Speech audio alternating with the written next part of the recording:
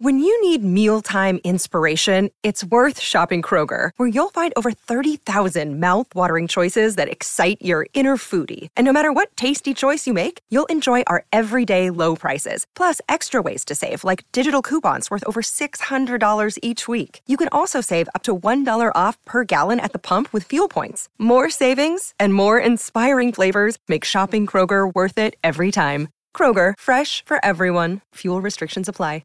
Hey, it's Ryan Reynolds, and I'm here with Keith, co-star of my upcoming film, If, only in theaters May 17th. Do you want to tell people the big news? All right, I'll do it. Sign up now and you'll get unlimited for $15 a month and 6 months of Paramount Plus Essential Plan on us. MintMobile.com/switch. Upfront payment of $45 equivalent to $15 per month. Unlimited over 40 gigabytes per month. Face lower speeds. Videos at 480p. Active Mint customers by 531.24 get 6 months of Paramount Plus Essential Plan. Auto renews after 6 months. Offer ends May 31st, 2024. Separate Paramount Plus registration required. Terms and conditions apply if rated PG. Hello, everybody. This is Marshall Poe. I'm the editor of the New Books Network. NBN listeners like to read books and buy them. So we thought we'd tell you that right now, our friends at Princeton University Press are having a remarkable site-wide sale. You can get 50% off books, including ebooks and audiobooks, with the code 50, F-I-F-T-Y, at checkout until May 31. You can save some real money on Princeton University Press books. I encourage you to go there and check it out. Welcome to the New Books Network. Hello, everyone. Welcome to another episode of New Books Network. This is your host, Morteza Hajizadeh from Critical Theory Channel. Today, I'm honored to be speaking to Emma Gleadhill. Emma Gleadhill recently published a book with Manchester University Press called Taking Travel Home, The Souvenir Culture of British Women Tourists, 1750-1830. Emma Gleadhill is a historian and artist currently based in Melbourne. Emma, welcome to New Books Network. Thank you very much for having me, Morteza. It's a pleasure to be here. Thank you. Before starting talking about the book, can you please tell us a little about yourself, how you became interested in history, and more particularly in history of women's travel, and what was the story of the inception of this book? So I'm a historian and watercolour artist based in Melbourne, and my area of history is social and cultural history. And I'm specifically interested in women's history and in travel, and accessing new dimensions of the female experience through souvenir culture. I've also, on a personal level, just had my first baby. He's going to be 5 months old tomorrow. So I could also say that he's my second baby because my first baby was my book, which some people call their book baby. It's my first monograph.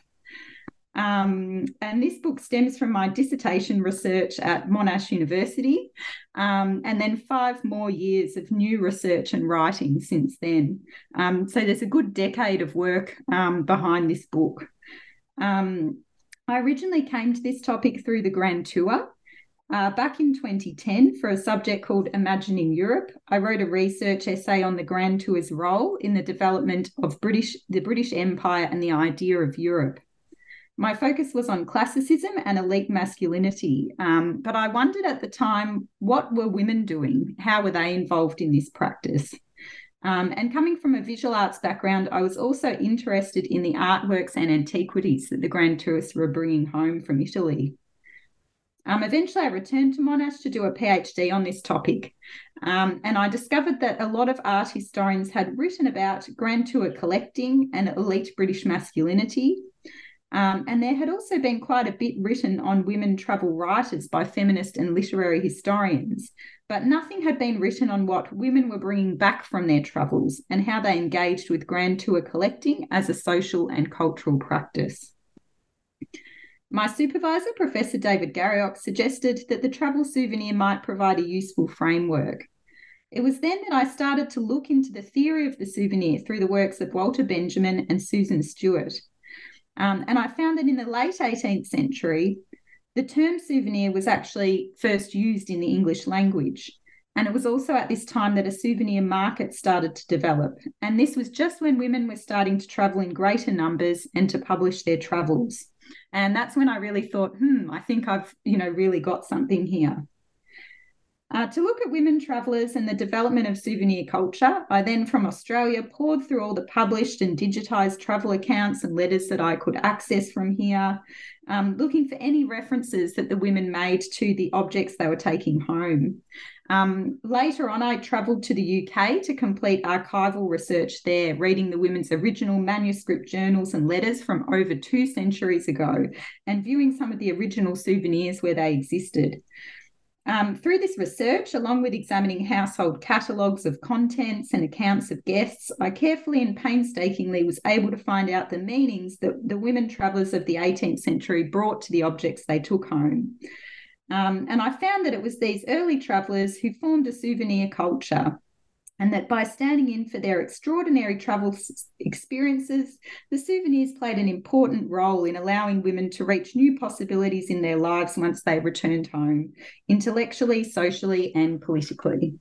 That sounds very exciting. When I did my PhD thesis myself, I work on ecofeminism, and I had to read a little bit about women's accounts of the lands they had visited. But anyway, I was working mainly with fiction because I did literature anyway, not history.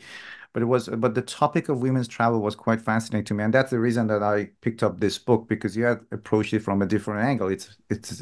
I came to know the Grand Tour, which, as you mentioned, was a very masculine endeavor. But then you talk about women and the objects or souvenirs they bring home, and again, how they use that to kind of express their agency in the 18th century.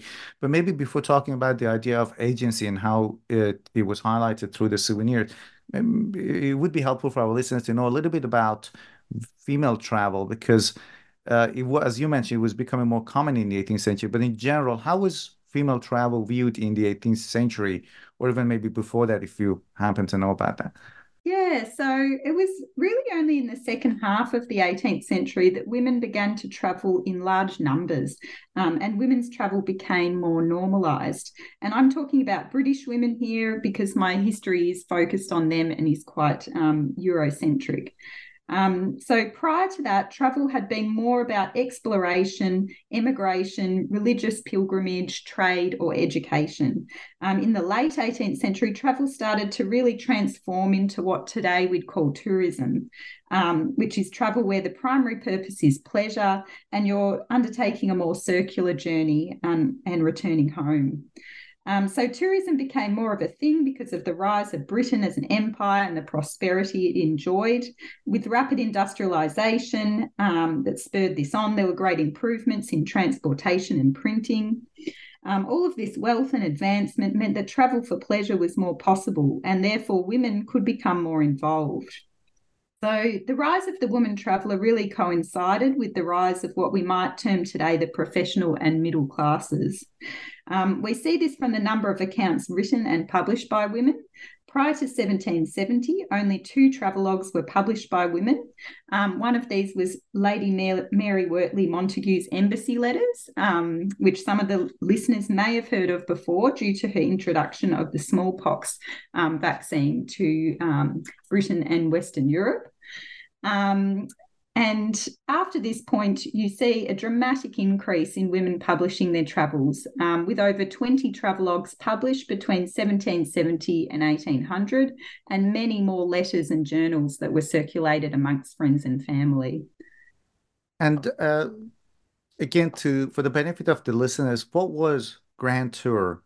Can you explain a little bit about the custom of Grand Tour? Yeah, certainly. So the Grand Tour was really the pervading travel culture of Britain's social elite for the whole of the 18th century, and also for a few decades before and after that. A grand tour in its narrowest sense was conceived as a rite of passage for noble and gentry men, by which they'd travel to Europe, which was then known as the continent. This was following their schooling and before they entered adult society. So it was a sort of gap year for the 18th century, but one that generally went for several years and was more educational perhaps than a gap year today, although just as rowdy and pleasure-filled, I think. The ideal grand tourist was expected to travel with a tutor, who was then known as a bear leader, and spend time in Paris to perfect his manners and conversation before travelling to Italy and, above all, Rome to experience the ruins and art of classical civilizations that had been the subject of his humanist education. This was also about ridding the man of the two markers of adolescence, lack of control over his emotions and bachelorhood. So it was on the grand tour that he could drink, gamble, have sexual exploits with opera singers and the like, while safely out of sight and out of mind, before returning home to be an upstanding husband and leader. I can't stress enough how important the Grand Tour was to the British Empire, because it was really a final rite of passage that set the seal on the noble and gentryman's leadership by allowing him to learn from the ancient Greek and Roman empires on which it modelled itself. The boy would return home a worldly or the first exhaustive English dictionary shows this. And he said, a man who has not been to Italy is always conscious of an inferiority from his not having seen what it is expected a man should see. All our religion, almost all our law, almost all our arts, almost all that sets us above the savages has come to us from the shores of the Mediterranean. So essentially, it was the Grand Tour that gave the British men their right to rule. And as I guess a lot of people have picked up, women were kind of excluded from this practice. And I think it was last year I read somewhere here that there was this art historian in Melbourne. She's big on TikTok, but she went on a grand tour. I mean, she visited all those places that a follower on Instagram. I don't remember her name, unfortunately, but she talks about art history most of the time, and she talks about different paintings. But anyway, how were women excluded, and how was travel in general experienced differently by men and women? Yeah, I'll have to check out this art historian on. Yeah, I'll send you the link to her works. Yeah, thank you. Women were excluded from this practice on both a physical and a conceptual level. So firstly, under the laws of coverture, they did not have the independent material wealth of men, and their families would not have been as willing to make an investment to send them on a perilous journey to Europe, at least in the earlier part of the century when travel was, more difficult, and that got a bit better later in the century. Women also didn't get to have the carefree adolescence that men had. They were expected to marry young, bear children, and run a household, not to be travelling around. If they did get the opportunity to undertake a grand tour, women rarely travelled alone, and they could not visit everywhere that the men could. So it was rare for a woman to travel without a male companion, whether this was her husband, father, brother, and an entourage. They couldn't undertake rougher road journeys, and they could not access artworks that were displayed in monasteries or churches.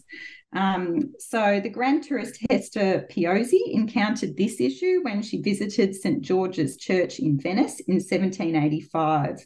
And here she missed out on seeing Paul Veronese's famous painting, The Marriage of Cana in Galilee. And she said this was because the picture was kept in a refractory belonging to the friars. And in her journal, she wrote, everyone said it was her own fault, for she might have put on men's clothes and seen it whenever she pleased. On a conceptual, the women could not experience antiquity in the way that the men did because they didn't have the same classical education. They were generally schooled at home by tutors, and while they learnt French and Italian, Latin and Greek were rarely taught to women, and they were not educated in surveying or mathematics. The subject matter of much of antiquity was nude sculptures, and these were considered quite unseemly for a woman to view. All of this meant that they often deferred to the learning of their husbands, fathers, or brothers when it came to antiquity. To top it off, once they returned home, the women couldn't build upon their travel experiences by becoming members of institutions that were created around the Grand Tour, such as the Society of the Dilettanti or the Royal Society. And again, it's quite interesting to know how women appropriate the different aspects of this grant to through the objects and souvenirs they brought home and the way they engage with these objects and souvenir. And then you go on to talk about how they establish the culture of salons, which was, I guess, more or less a French thing there. So it would be good if you could talk about how they appropriate the different aspects of this grant or this tradition through the objects and souvenirs. And where the idea of this podcast is actually to give listeners a broad understanding or general idea of the book. In the book, you talk about Lady Anna Miller and also Hester Piozzi, if I'm pronouncing the names correctly, and how they established salons. I know it's going to be a big topic, but again, I'll leave it up to you to choose one or two or both of them, maybe to talk about how they went about to establish this culture of salons in England. Yeah, And maybe, certainly. sorry, it would be good if we could tell them what is a salon anyway. What is that culture like, the literary culture of a salon? So for any listeners who are not aware, the 18th century salon, stemmed from France, and it's a French word meaning reception room. So it was a regular mixed gathering of men and women that was held within one's home to discuss literature, politics, and philosophy. The hostess resided over the salon, and she had great power in selecting guests and moderating the topics of conversation. And for, very esteemed salons, it was quite competitive to get an invitation, to attend. So salon culture was very polite, it was cosmopolitan, and it was also an educational outlet for women, and it led to the spread of Enlightenment ideas and thought. So there's been a fair bit of written about salons and debate about the role that they played, in women's education and in the Enlightenment. So that's something, listeners can read up on. So I found that there had been quite a bit written about salons as actual physical, or not much written about salons as actual physical spaces. What had been written about them was more about the ideas that spread through them. But in my research, I found that often British women set them up following their grand tours or following travel, and that these were actual physical spaces where they would display their souvenirs and display what they'd learned during their travels. Lady Anna Miller and Hester Piozzi are two examples of women who set up salons following their grand tours.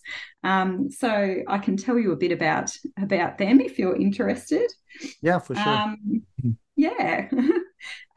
So I might start with Lady Anna Miller because she was the first to undertake her tour a decade before Hester Piozzi in the 1770s. So if you've travelled to Bath and visited Bath Abbey, you may have spotted a memorial to Lady Anna Miller there. On the north wall of the sanctuary, there's a large relief of two muses in flowing gowns, decorating a vase with myrtle wreaths. And below the vase is a portrait of a woman and the following dedication. Devoted stone amidst the wrecks of time, uninjured bear thy Miller's spotless name, the virtues of her youth and ripened prime, the tender thought, the enduring record claim. Despite this effort at memorialisation by Lady Anna Miller's husband, she was a subject of a lot of mockery during her life and now is quite little remembered. So Anna was not born a lady. She was the daughter of a London customs official, but she inherited a considerable fortune from her grandfather, who was a member of the Irish House of Commons and a Privy Councillor. Her husband, John, was proclaimed an Irish baronet for his services during the 7 Years' War, and Anna's title accompanied this honour. In 1770, when she was 31, Anna and her husband travelled to Italy. And it was Anna's publication of her letters after this tour and her collection of souvenirs that gave her the social clout to establish a popular literary salon to compete with the ones that were more established in London. So 5 years after her grand tour, Anna published her travel account in the form of letters to her mother. At the time, publishing was both unusual and unseemly for a woman, and so she did so anonymously. In her letters, Anna comes across as an exuberant, eccentric, overbearing, and covetous tourist. So at the Vatican Library, she attempts to steal a sheet of linen, which readily catches fire but does not consume thereby, but is prevented by her guide, who secured it from any further attempts. Anna later notes it is probably formed of the asbestos, so I think it's quite good she didn't steal it. And she was not afraid to venture her opinion of the artists and shops that she visited, and disagree with male-authored accounts she'd read. So in Venice, she regrets that the celebrated Rialto does not answer the idea I'd formed of it. And she's sorry to find so frequent occasion to criticise the popular tour guide Lalande, but she says that one is under a kind of necessity to expose such gross mistakes. He observes upon and commends modern statues and bustos for antiques and vice versa. So such personal anecdotes and opinions make for a fun read and offer a window into this woman's personality. Following her return home, Anna established a literary salon at her newly renovated villa Bath Eastern. She held soirees once a fortnight that attracted people above her station, including provincial gentry such as the Duchess of Northumberland, celebrated up-and-coming writers such as the novelist Frances Burney, and she decorated the villa with her grand tour souvenirs, and descriptions from her guests give us insight into her style.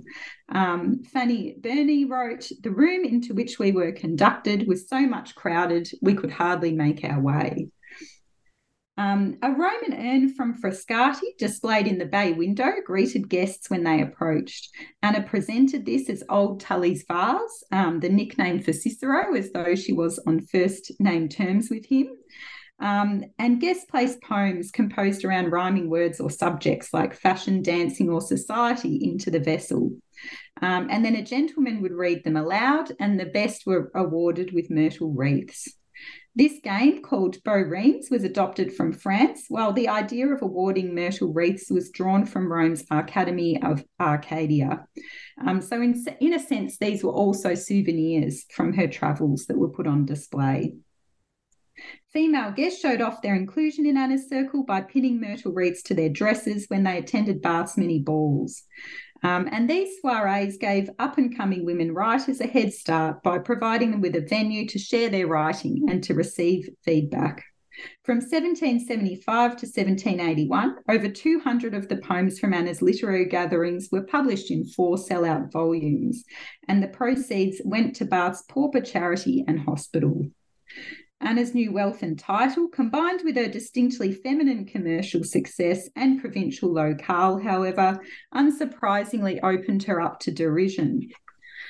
Alas, the social commentator Horace Walpole wrote sarcastically in 1775, "Mrs. Miller is returned a beauty, a genius, a Sappho, a 10th muse, as romantic as Mademoiselle Scudery and as sophisticated as Mrs. Vesey."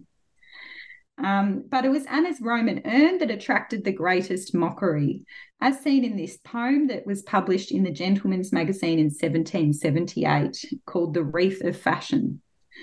On a spruce pedestal of Wedgwood ware, where motley forms and tawdry emblems glare, behold, she consecrates to cold applause a petrifaction worked into a vase. The vase of sentiment to this impart thy kindred coldness and congenial art. Here, as in humbler scenes from cards and gout, Miller convenes her literary rout. So although Anna's vase was a genuine souvenir from Italy, this poem equated it with Wedgwood ware, an emerging brand of replicas of Roman urns for the middling class of people. The poem also indicated that Anna had fallen into the feminine trap of being seduced by superficial artifice of ornaments rather than understanding the true principles of classical form. This shows the challenge that Lady Anna Miller and other middling women like her travelling in the latter part of the 18th century made to the traditional grand tour. But perhaps the effort that the elite went to mock her also suggests that she did make the impression that she sought. Hester Piozzi, on the other hand, was born into high society. She was the only child of John Salisbury, who was a Welshman and the co-founder of the town Halifax in Nova Scotia. From her doting parents, she received an outstanding education, unusual for a woman of her time. She later recalled, although education was a word then unknown as applied to females, they had taught me to read and speak and think and translate from the French until I was half a prodigy. The fortunes from the Salisburys were low, however, and in 1763, at 22 years of age, Hester was wedded in a marriage of convenience to the wealthy London brewer Henry Thrale. From 1764 to 1778, she bore 12 children, with only 4 of them surviving to maturity, while her husband led a bachelor lifestyle. So this has new meaning to me now, having had one child. I can't believe Hester having 12 of them. Although unhappy in her marriage as the hostess of Streatham Park, London, Hester revelled in forming a blue stocking salon around the celebrated writer Samuel Johnson, who I mentioned earlier, of the dictionary fame. It was once Henry Thrale died in 1781, however, that Hester gained the independent wealth to follow her own ambitions and interests to the full. So in 1784, after selling her late husband's brewery, Hester married Gabriele Piozzi. This second marriage was a huge scandal, as he was her daughter's music teacher and an Italian Catholic to boot. Samuel Johnson's death in the same year, who it was generally assumed Hester would marry, led her daughters and the blue stocking circle to shun her. Mrs. Thrale's imprudent marriage shortened Samuel Johnson's life, wrote Elizabeth Montagu, the unofficial leader of the Blue Stockings. In her diary, Hester lamented the circle's ill treatment of her and her resentment towards them. And she regretted that this would make it difficult for her to ever live happily in England anymore. In the face of this social exclusion, the couple set out on a 4-year grand tour from 1784 to 1787. When she returned home, Hester, unlike Anna, published an account of her travels that was not in the form of letters. Prior to Hester's publication, the Grand Tour accounts published by men were largely itinerary-based, while those couple that were published by women took the form of personal correspondence. Hester went against both of these styles.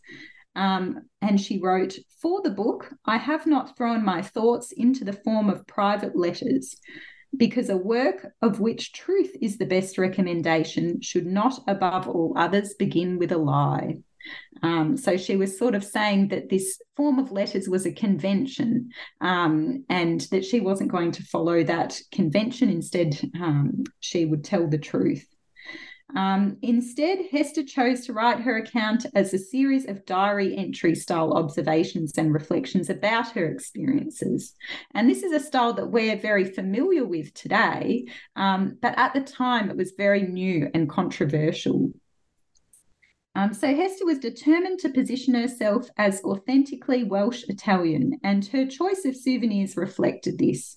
During her stay in Rome, Hester wrote a letter to her eldest daughter that showcased her adoption of contemporary Italian fashions. "I was looking at myself the other day, and I thought I would tell you what a motley creature I was become," she wrote.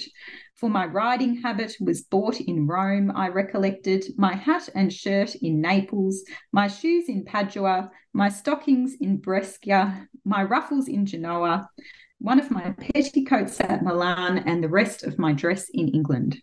And this really shows something about women grand tourists and shopping. So consistently, there's a trend with female grand tourists, as there was at home, for them to talk a lot more about shopping as a pastime and an activity that was a key part of travel, whereas the men generally would just refer to shopping to itemize the things that they had bought.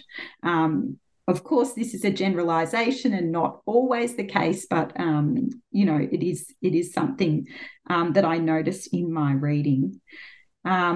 Also, women tended to purchase smaller accoutrements and fashion accessories and things like that because they were more able to purchase these things due to the financial situation and because it suited their education, whereas the men would purchase more the big ticket items, the big antiquities and statues and things like that. So back to Hester Piozzi. While male Grand Tour portraits, which have since been termed swagger portraits, typically demonstrated an appropriation of Rome's classical past through the male sitter's dramatic pose in front of ancient marbles and classical views, the portrait that Hester chose to return home with, like this written self-portrait, showcased her contemporary Italian and British fashion.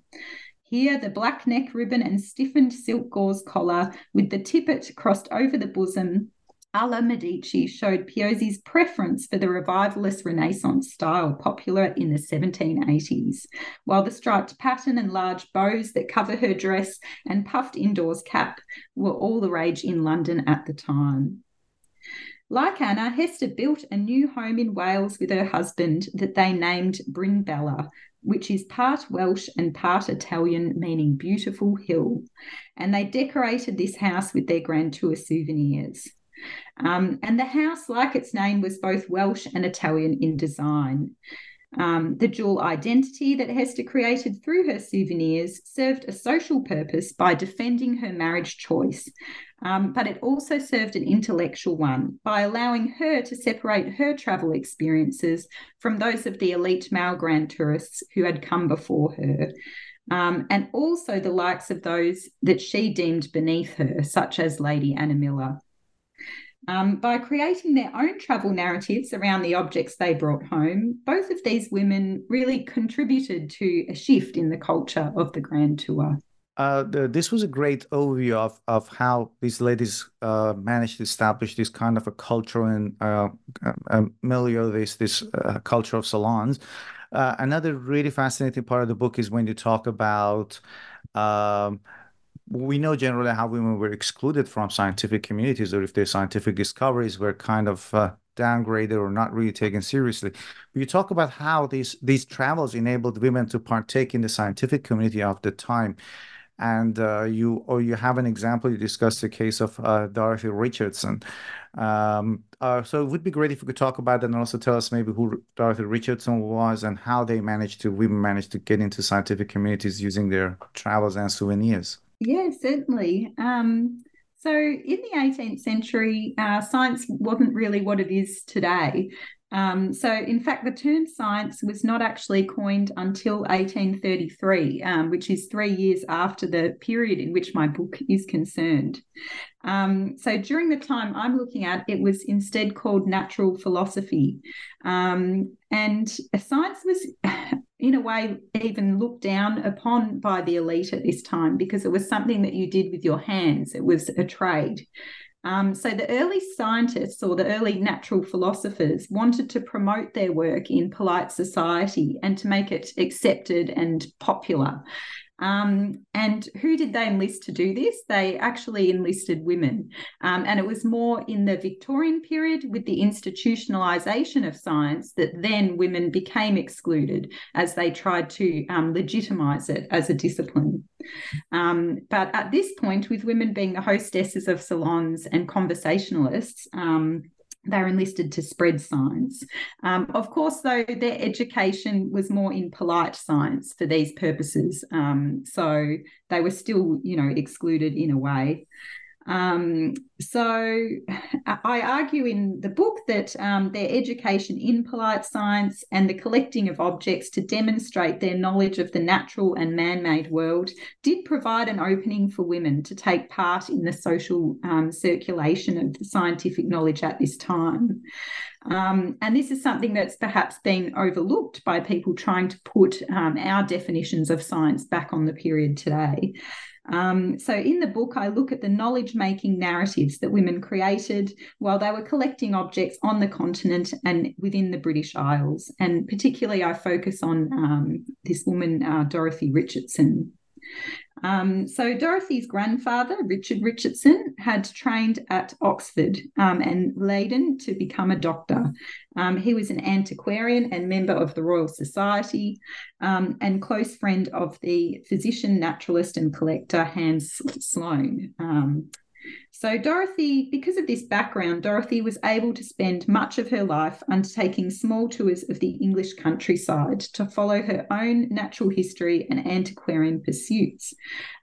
She was unmarried and she was from a well-off and locally prominent academic family that valued intellectual endeavour. Between her tours, she spent a great deal of time in the family library just outside of Bradford, which is regarded as one of the greatest 18th century libraries. So from the ages of 13 to 52, Dorothy conducted her own travelling surveys throughout England. She was a painstaking observer and took delight in recording what she called minutes in situ of both the natural and urban landscape.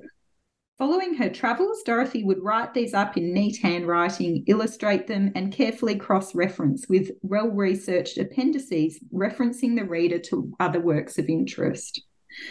This resulted in a series of 5 journals, which are very rich and detailed and thick, but they're written in minute handwriting, and each volume is really only a little bit larger than my hand in size. So they're an odd combination, I guess, of scientific sort of study and, the personal journal. Dorothy's journals, combined personal narrative with scientific study.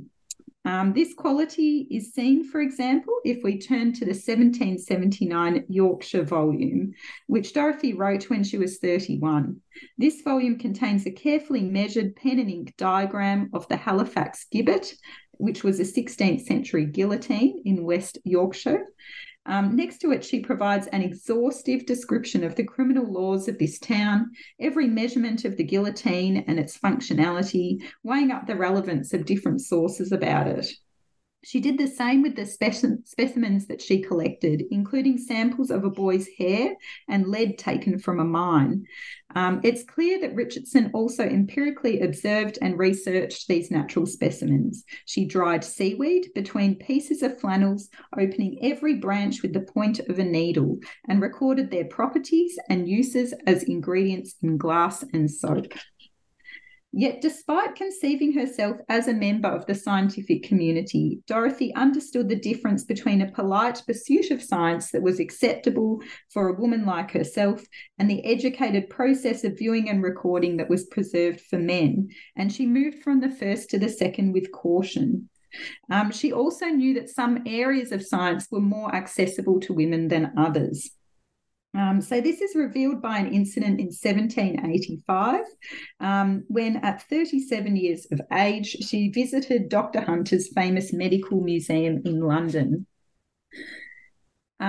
So she wrote in her journal, "In the morning we went to see Dr. Hunter's museum in Windmill Street, but I am unable to give much account of this museum as we were joined by some of Dr. Combs' learned friends, and I had not the courage to take out my pocketbook to make minutes. I'm told the finest collection of anatomical preparations in the kingdom, perhaps the world, is housed here, but I am happy they were out of sight." So instead of recording her observations in front of learned gentlemen, Dorothy felt obliged to put her notebook away within the institutional space of the museum. She also restricted herself to viewing a very large collection of butterflies, moths, and beetles, and an extremely beautiful and valuable collection of shells rather than the anatomical specimens. During this period, the collection of minerals, fossils, plants, and other samples was not a discrete scientific endeavour, but it was motivated and shaped by curiosity, sociability, taste, and aesthetics. And I guess what I'm trying to say in my book is that if we recognise this, rather than seeking to trace our modern understanding of science onto the period, it opens up a more complex image of scientific collecting and of women's role in this practice. There's also another lady, Lady Elizabeth Holland, that you discussed, and also how her wealth enabled her to travel extensively and also become a patron of science and meet very well-known scientists of the time. Who was Elizabeth Holland? So Lady Elizabeth Holland, I think, was one of the most powerful women of her time. So she was born into immense slave-based wealth as the only child and universal heiress of Richard and Mary Vassall, who were the proprietors of 3 Jamaican sugar plantations. So it is unfortunate that this is where this woman's power, came from this wealth that she inherited from the slave trade. At the age of 15, she was married to a husband 20 years her senior, who she despised. After birthing heirs in 1791, when she was 21, Elizabeth's husband allowed her to go on a grand tour. In 1795, she refused to return to England with him and would instead come back the following year with another man, along with an illegitimate child. This man was Henry Richard Fox, the 3rd Baron Holland, and nephew of the great Whig leader Charles James Fox. Once she remarried, she then established the famous Holland House political salon. While the Holland House political circle has been well studied, the Hollands' collection of artworks, artefacts, and specimens has not. The Hollands had an immense collection of natural history specimens that stemmed from Elizabeth's scientific collecting on her grand tour and the couple's imperial connections. During her grand tour, Elizabeth attended lectures by the Professor of Pharmaceutical Chemistry at Turin, introduced herself to the Director of Natural History Museum in Florence, and she met the Chair of Natural History in Pavia, who she described as a man who has made some filthy experiments upon digestion. These encounters usually revolved around the exchange of specimens and provided her with the opportunity to ask questions about scientific topics that piqued her interest. In addition, like other women tourists, Elizabeth took specimens from the travel environment and recorded her own observations. For example, while Elizabeth had a classic grand tour portrait painted in front of Mount Vesuvius, she also brought home her own lava samples and carefully noted in her journal that the Torre del Greco's lava was of a peculiar texture, more charged with metallic particles than the other strata, and that the density of the atmosphere marked the source of the lava. Once she returned home, Elizabeth used the need to expand her collection of specimens to further integrate herself into male scientific networks. She enlisted her friend, Lord Borington, surely an interesting man with that name, to secure Cornish metals, the explorer Robert Gordon to obtain Swedish specimens, and James Smithson, the founder of the Smithsonian, to arrange her collection. Such contacts continued to multiply, forming an ever-increasing web of scholarly connection as scientists asked Elizabeth to forward specimens onto their own esteemed acquaintances. For example, Smithson took the liberty to include a small parcel for the German chemist Dr. Grusser in one of his cases to Lady Holland. Nicholas Thomas has noted in his study of the curiosities of Cook's Pacific voyages, it is sometimes argued that science justified imperial expansion, but it would seem closer to the mark that imperialism legitimised science. As the sole heiress to substantial slave-based wealth, Elizabeth was an immediate beneficiary of imperialism. She channeled much of that wealth into building a collection that demonstrated her mastery over the globe's natural resources.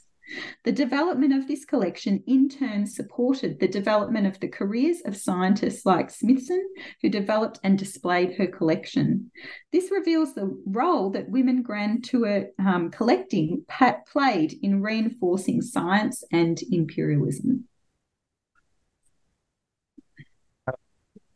Another great part of the book that I enjoyed was when you talked about how this whole culture of souvenir changed from being a gift to a keepsake. And I'm interested to know how this change in the dynamics of souvenir helped women cement maybe their position or status in a male-dominated society of the time. Yeah, certainly. So this is getting to the sort of final part of my book. When I get into the sort of keepsake culture. So as listeners would know, gifts have long been exchanged between travelling nobles, officials, and dignitaries. So they've long functioned as mementos of visits and important occasions. In the 18th century, male and female royals took part in this activity on their grand tours. For example, Georgiana Spencer, Duchess of Devonshire, received an antique stag's head from King Charles III when she visited the royal palace at Caserta. Noble and gentry women also travelled with gifts in Britain and Europe. It was common and even expected for women to exchange gifts with the women they met during their travels and to send gifts home to female family and friends. Gifts made between the elite women served to strengthen ties of horizontal friendship by confirming gentility and sustaining acquaintance. Women's letters from the English spa town of Tunbridge Wells in the early to mid-18th century show that its famous wooden wares served as part of a larger regular exchange of trinkets and a form of relationship currency between women. For instance, in 1745, Lady Elizabeth Montagu sent her friend the Duchess of Portland some Tunbridge ware. In the accompanying letter, she expressed her concern that, "In your magnificence you will despise, but I desire it may be sent to your dairy, and there humbler thoughts will possess you, and churns of butter, prints, and skimming dishes will appear of consequence." So this is sort of showing how she took care to outline the status of the receiver of this gift. Gifts between daughters and mothers were also common and indicated a familial affection in the face of physical separation. Another early traveller who wrote of sending a gift of Tunbridge ware home was 27-year-old Mary Delaney, who you may have heard of her for her flower artworks. In 1727, Mary sent a case of Tunbridge ware to her sister Anne and her mother with the following note attached. "There is a little Tunbridge jewel box which Mrs. Tillier desires you to accept as a fairing, and 2 Tunbridge voiders, which I hope Mamma will not think me saucy if I desire her to make use of." The wooden wares would have been valued by Mary's mother and sister both in and of themselves and as material proof of a daughter and siblings' kind thoughts. To the modern reader, well accustomed to social conventions around sending family and friends souvenirs from one's travels, this exchange seems pretty innocuous. For an 18th century woman, however, it reflected a modest level of feminine agency brought about by the ability to travel and to purchase gifts on one's travels. When business and commercial ventures took 18th century husbands and fathers to towns, they would fulfil their wives' and daughters' commissions, rarely returning from such trips without an additional parcel of toys or novelties. Travelling to Tunbridge Wells allowed Mary to instead fulfil this male patronage role. In the late 18th and early 19th centuries, there was a shift towards the sentimentalisation of the gift. The formal mode of gift giving by which women travellers exchanged objects representing local manufacture with female family and friends at home transitioned into a more sentimental mode of gift giving, by which the means of production mattered less than the object's role as a surrogate for a person. In my book, I trace this shift through the journals and letters of women travellers and how this interwove with the development of sentimental travel literature and the tourist industry for mass-produced knickknacks. By the early 19th century, the emotional attachments that the givers and receivers formed with the objects became as fraught with consequence as the emotional attachments that they had with each other. This sentimentality of female friendship and the accompanying rise of the keepsake was informed by the emergence of sensibility as a genteel virtue in the 18th century. Sensibility indicated not only the capacity to feel as others did, but also to be easily moved and powerfully affected by surrounding objects. If one were particularly sensible, one might react emotionally to objects that appear insignificant to another. This reactivity was considered an indication of a person's ability to perceive something intellectually or emotionally stirring in the world around them. Expressing sentiment about a gifted object then became an easy way to show one's sensibility and by extension one's social status. an object that had passed from the hand of one friend to another then was a potent vehicle for feeling. Gifted gloves, fans, hats, locks of hair, snuff boxes, and miniature portraits came to be seen as surrogates for individuals, that is, as keepsakes. And when these keepsakes were given before or after travel, they began to be referred to as souvenirs, and that is objects to remember from the French. We've talked about science, we've talked about arts. I guess it's time to talk also about politics as well. Again, in the book, you talk about how Lady Elizabeth Holland and also another lady called Catherine Wilmot get involved in politics, and even they meet well-renowned politicians of the time. Napoleon, in the case of Lady Elizabeth Holland. Can you just briefly tell us again how these travelings enabled women to be involved in the realm of politics, which is still a very much male-dominated area? Yeah, certainly. So I think at this time, the way in which women were involved in politics was in social politics. So that's been defined by scholars as the management of people and social situations for political ends. So in my book, I argue that enlarging our understanding of politics to include travel and souvenirs and social politics, we can see that women were significant political actors, albeit on a social stage rather than a parliamentary one. So Napoleon demonstrates this very well. The outbreak of the French Revolutionary Wars in 1793 made British travel to Europe quite difficult, if not impossible. But there was the Treaty of Paris in 1815, when travel opened up again briefly. So many scholars have considered this period the natural conclusion of the Grand Tour. But I'd say that travel was still happening at this time. And during this short break in hostilities, tourists from Britain and France raced across the Channel, eager to see the sights of the revolution and to catch a glimpse of Napoleon. Two travellers in my book, Catherine Wilmot and Lady Elizabeth Holland again, used Napoleonic keepsakes during and after their travels to Paris to express their differing political opinions. So in September 1802, Lord and Lady Holland joined Lord Holland's uncle, the Whig leader Charles James Fox, to be presented to Napoleon. Elizabeth's first impressions were unflattering, and she described Napoleon as out of proportion, severe and unbending. Owing to her family's politics, the two developed over years a friendly affection, however. So later in Florence, Elizabeth would commission a bust from Napoleon's favourite sculptor, Antonio Canova, which she placed in what became known as her Napoleon Garden at Holland House. And after Napoleon's imprisonment and exile, Elizabeth and he traded numerous gifts, including thousands of books, seeds, minerals, keepsakes, and a machine to make ice. This culminated after Napoleon's death with his bequest of an ornamental snuff box that he himself had been gifted by the Pope. Gift giving of this nature was clearly political rather than just personal, as it was public knowledge, to the point that other members of London's gentility would argue about it in poems written to newspapers.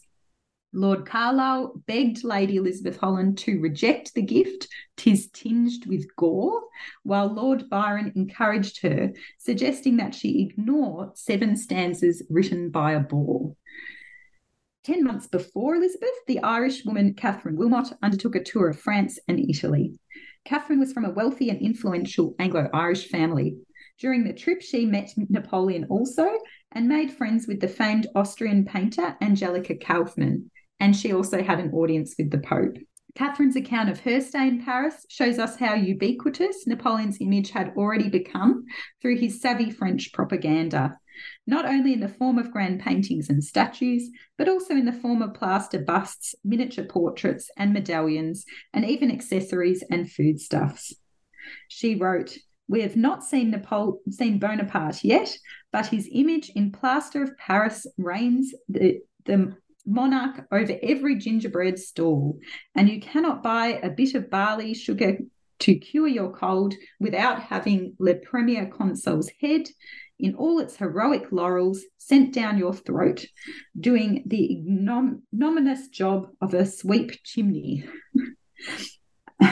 So true is it that pushed beyond certain bounds, compliment becomes insult. So further examples of her political views, quite different to Lady Elizabeth Holland's, can be found in her also describing describing Napoleon as remarkably small, and also the Napoleon Museum, now the Louvre, as 1,000 pities.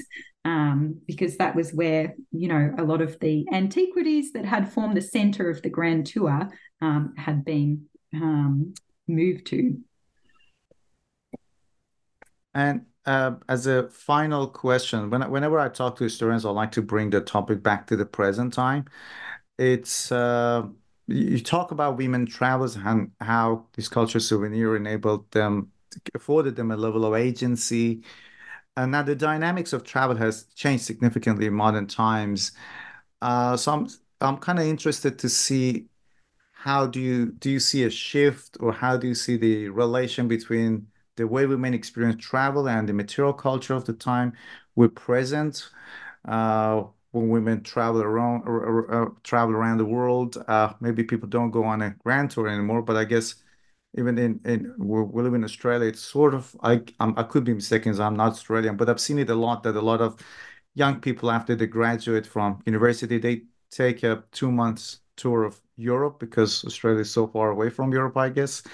So I'm kind of interested to know how you see these dynamics of women's travel and experiencing with the material culture in present time, how similar or different it is. And I know it's a terribly broad and general question. Yeah, I think it is one that obviously does spring to mind, though, like as you're doing this historic research, like how does it connect to the practices that we have today? So, yeah, certainly in Australia, there's the practice of having a gap year, I have drawn many parallels between that and the Grand Tour.